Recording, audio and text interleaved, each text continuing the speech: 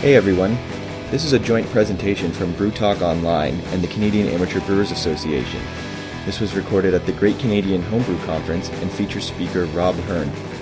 Rob recently launched Finger Brewing Co, which is a homebrew supply shop with an educational component based out of Waterloo, Ontario. If you'd like more info on the Canadian Amateur Brewers Association, go to homebrewers.ca. Hi guys, I'm Rob Hern with Finger Brewing, and I'm sure a lot of you are kind of thinking, who is that and what is that? Because we actually officially launched today, this morning. I made the website active at 9:32 a.m. as I walked out the door to come here. So totally brand new. If you haven't heard of it, that's totally cool. Thanks for everyone for letting me come in and actually talk here. But no thank you for letting me follow up after Nate, after the teacher professor. That was great, yeah. Did you guys like that one? That was pretty good talk there. My talk is not going to be quite so in-depth or technical. I hope that's cool with you. It's just going to be on why it's important for everyone to always be learning, especially in your beer. So let's see here. Quick overview of what's going on. I'll give you a breakdown of who I am, why I'm actually up here, what Finger Brewing is, the importance and why you need to be continuing your education at all times, and some simple tools that you guys can use to always be furthering your education. So, I have been in the beer industry essentially since I left university. I started homebrewing when I was in university. Extract kits, all that stuff. Wasn't always good beer, obviously. I think we've all made some bad beer there. I think my first batch that I made, my roommates actually would put straws in the bottles and shotgun it because they didn't want to taste the beer. And so it was like a 2-second hit of beer. And I mean, you're in university, right? So it was kind of about actually just getting drunk more than good beer. But I mean, hey, we move on from those days, right? Well, hopefully we move on from it. Yeah. After that, I started working for the beer store, which was a very interesting experience in terms of, at the time I hated it. I think if you ask my wife, she would say that was the most miserable point of my life when I worked for them. But when it comes down to it, it gave me a very interesting outlook on what the Ontario beer actual industry is and the inner workings of it. Because we are in a very, very funny province with a lot of odd rules that we're working on to try and improve, but it's not ideal at times. So I left there. Luckily, that didn't totally kill my passion for beer. I ended up working for Great Lakes Brewery for 4 years, which was an awesome experience. Got to go through the launch of Canuck, the rebrand of the brewery, the rebranding of Canuck, which is actually my tattoo, which is kind of awesome because every time I see that can, I'm like, yep, that's me. And from there, I actually started to really take brewing seriously. That's when I started learning and using the pilot system with Mike Lackey, who I hope you all somewhat familiar with Great Lakes Brewery and their beers. So we went through 2 Canadian Brewery of the Year awards, which was pretty phenomenal while I was there. And from there, that's when I really got into brewing at home, upgrading my system, moving beyond extracts. And I know this might be, for a lot of you, you're all pretty advanced brewers, I'm guessing, just from what's going on here, which is excellent. But I think we can all agree that you start somewhere, right? And hopefully there's a few people who are starting out and moving on into this next area. So started 2 homebrew groups in the area, and now I've moved on to Waterloo, where Finger Brewery is going to be established. So Finger Brewing is, right now, it's as I said, we just launched this morning. It is only online, unfortunately, which isn't ideal, but we're doing phases into this. It is a homebrew supply store.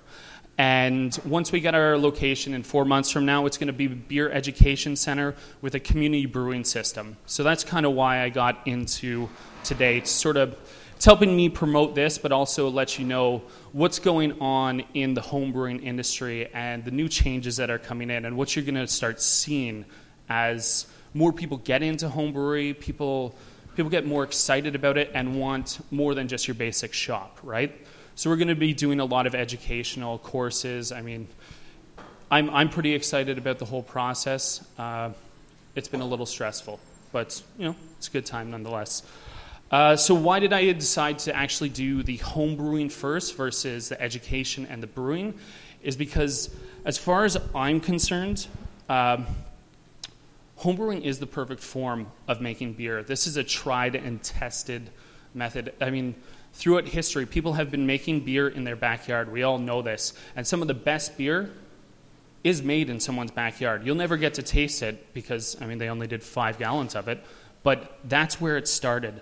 Homebrewing is the next wave of experimental beer in the market. What you're going to see, the future of the beer industry, is what you guys are doing right now. And that's what's so cool about homebrewing. You are actually affecting how brewers are going to be making their beer in 2 years, maybe 3 years, because you are breaking the ground that they can't. And I don't know about you guys, I think that's pretty phenomenal. But yeah. Let's see. Okay, so why is continued education important to you guys as homebrewers? And the simplest answer is always the right one. It's about improving your craft, making better beer at all times. I've made some pretty horrible craft or homebrew, and I'm sure we all have at some point. But I was really surprised when I was down at the Home Brewers Conference in San Diego, which is a huge conference, lots of homebrewers, thousands of guys showing up, and they have a club night with booths with homebrew clubs that have hundreds of members, and they're pouring 15 to 20 different draft. And through that evening, I was pouring out probably a third to a quarter of the beer I was tasting because it wasn't very good. And I'm not trying to be a dick, but that's what we have to look at. Okay, we're not always making good beer. So we need to make sure that we're improving our processes and critically thinking about the beer that we are making. I talked to a few judges. I know a couple of the guys who were down at the conference last week, and they were talking about how this is one of the biggest competitions in North America. They have thousands of entries into this competition that goes with the conference. And half of the beer was put in the wrong style by the brewers and was just unfit to drink. That's a problem. If the judges are complaining, I know we have a few judges here and you guys have done a few competitions, I'm sure you've had some pretty interesting beers. Yeah. So that's why, essentially, it's so key for us to constantly be critiquing what we're doing. And I'm really not trying to kill the homebrew buzz here. We all make great beer. In fact, the beers that have come out so far, I think we can all agree, have been phenomenal. Kudos to everybody who's put that in. Yeah.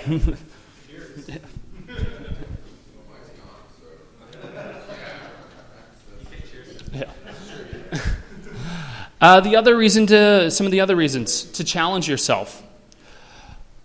We're all, if you're in homebrewing, you're a creative, ambitious, do-it-yourself kind of person.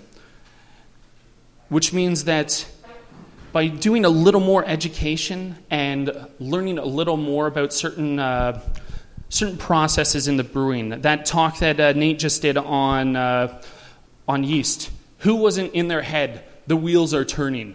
Okay, I'm going to use that, but I'm going to do this because that's awesome, and I didn't think about that.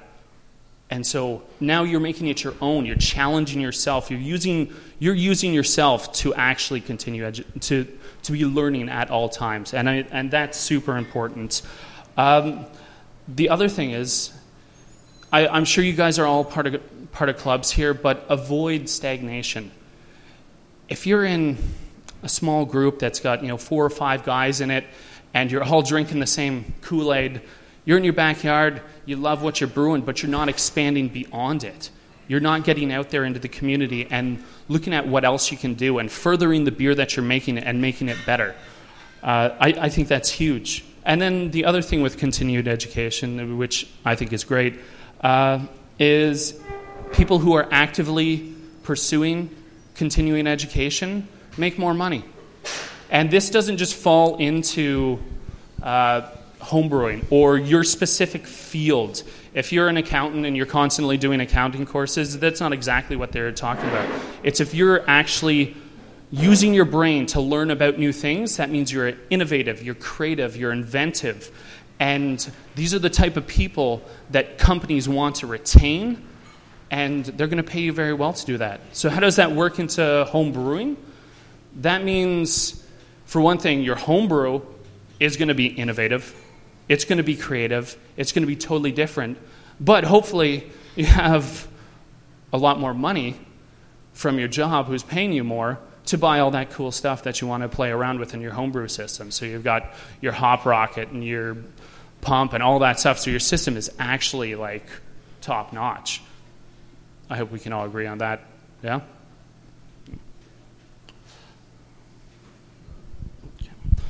So tools to learn.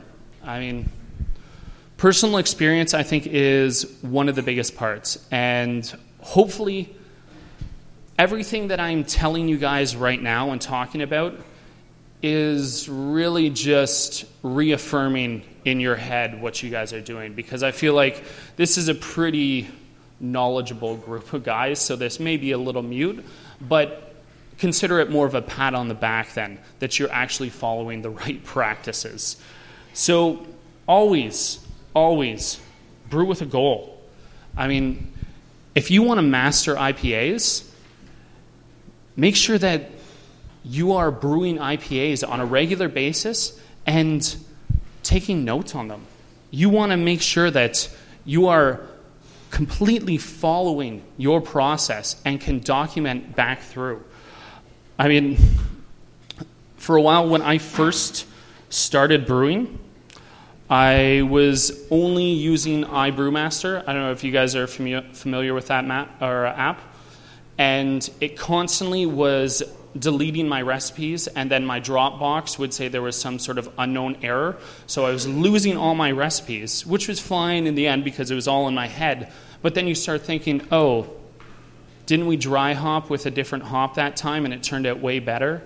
Or didn't we do a side batch that had this yeast instead of this yeast? It's those type of things that just documenting your own, having your recipe isn't enough. You want to make notes through the whole thing, and I can't stress enough, make them detailed.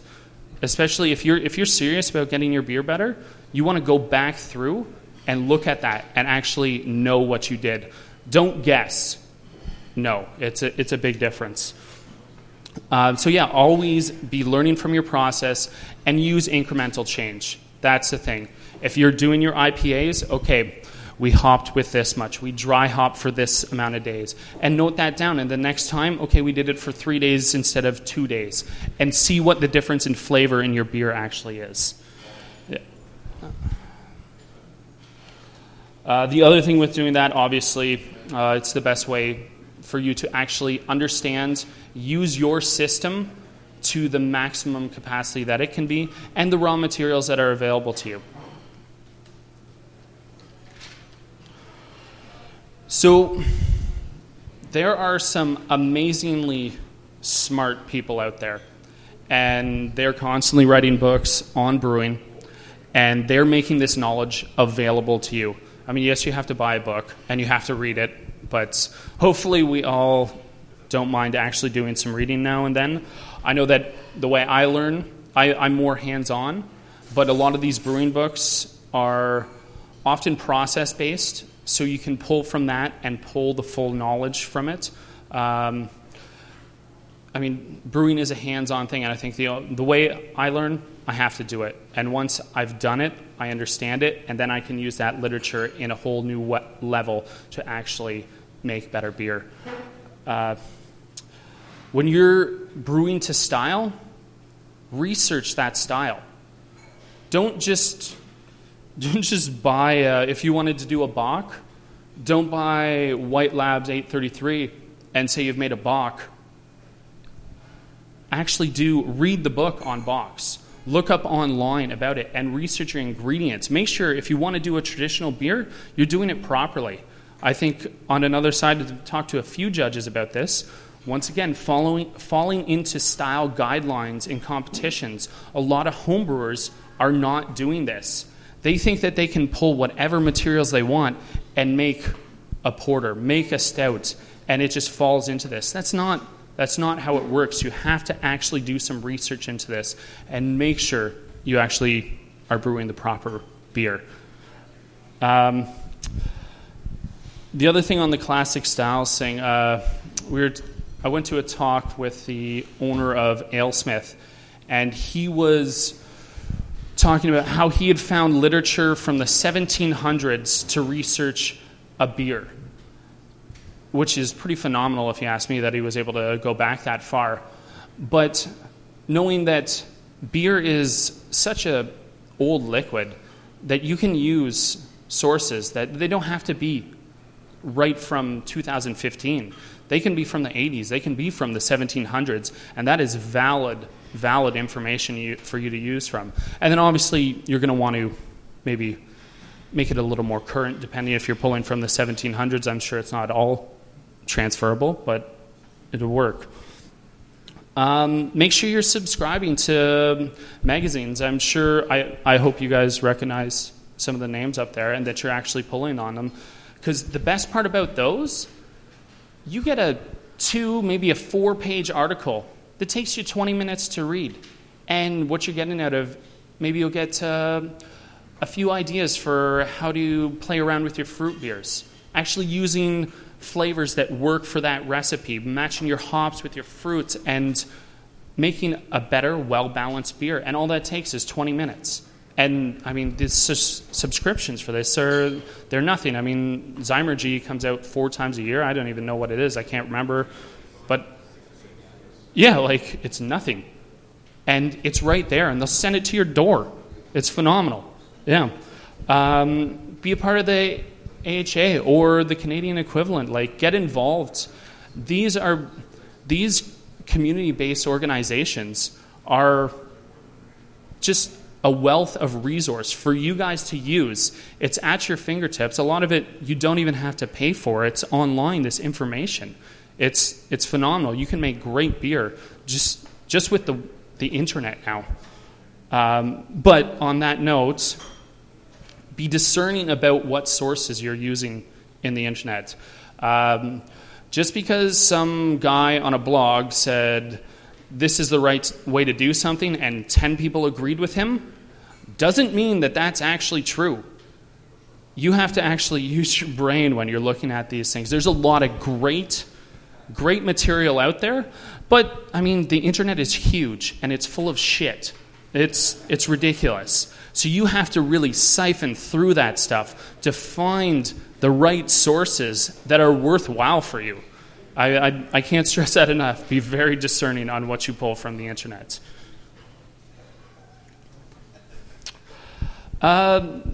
Next point on networking.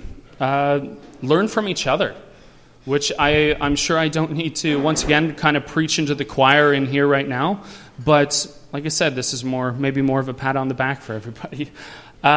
Make sure you've joined your local homebrew club. I hope everybody here is in a club. I would really hope so. Descenders.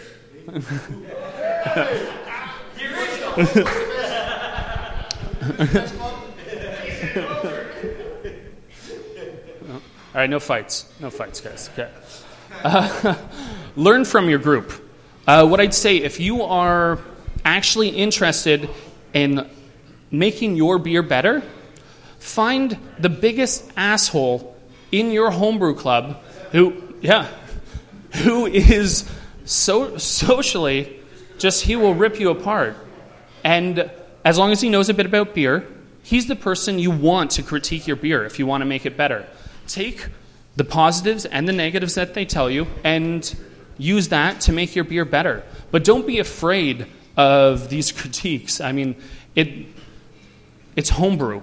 If you made a bad beer, who cares?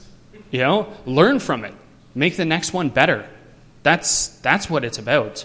Everybody makes, well, maybe not Nate Ferguson.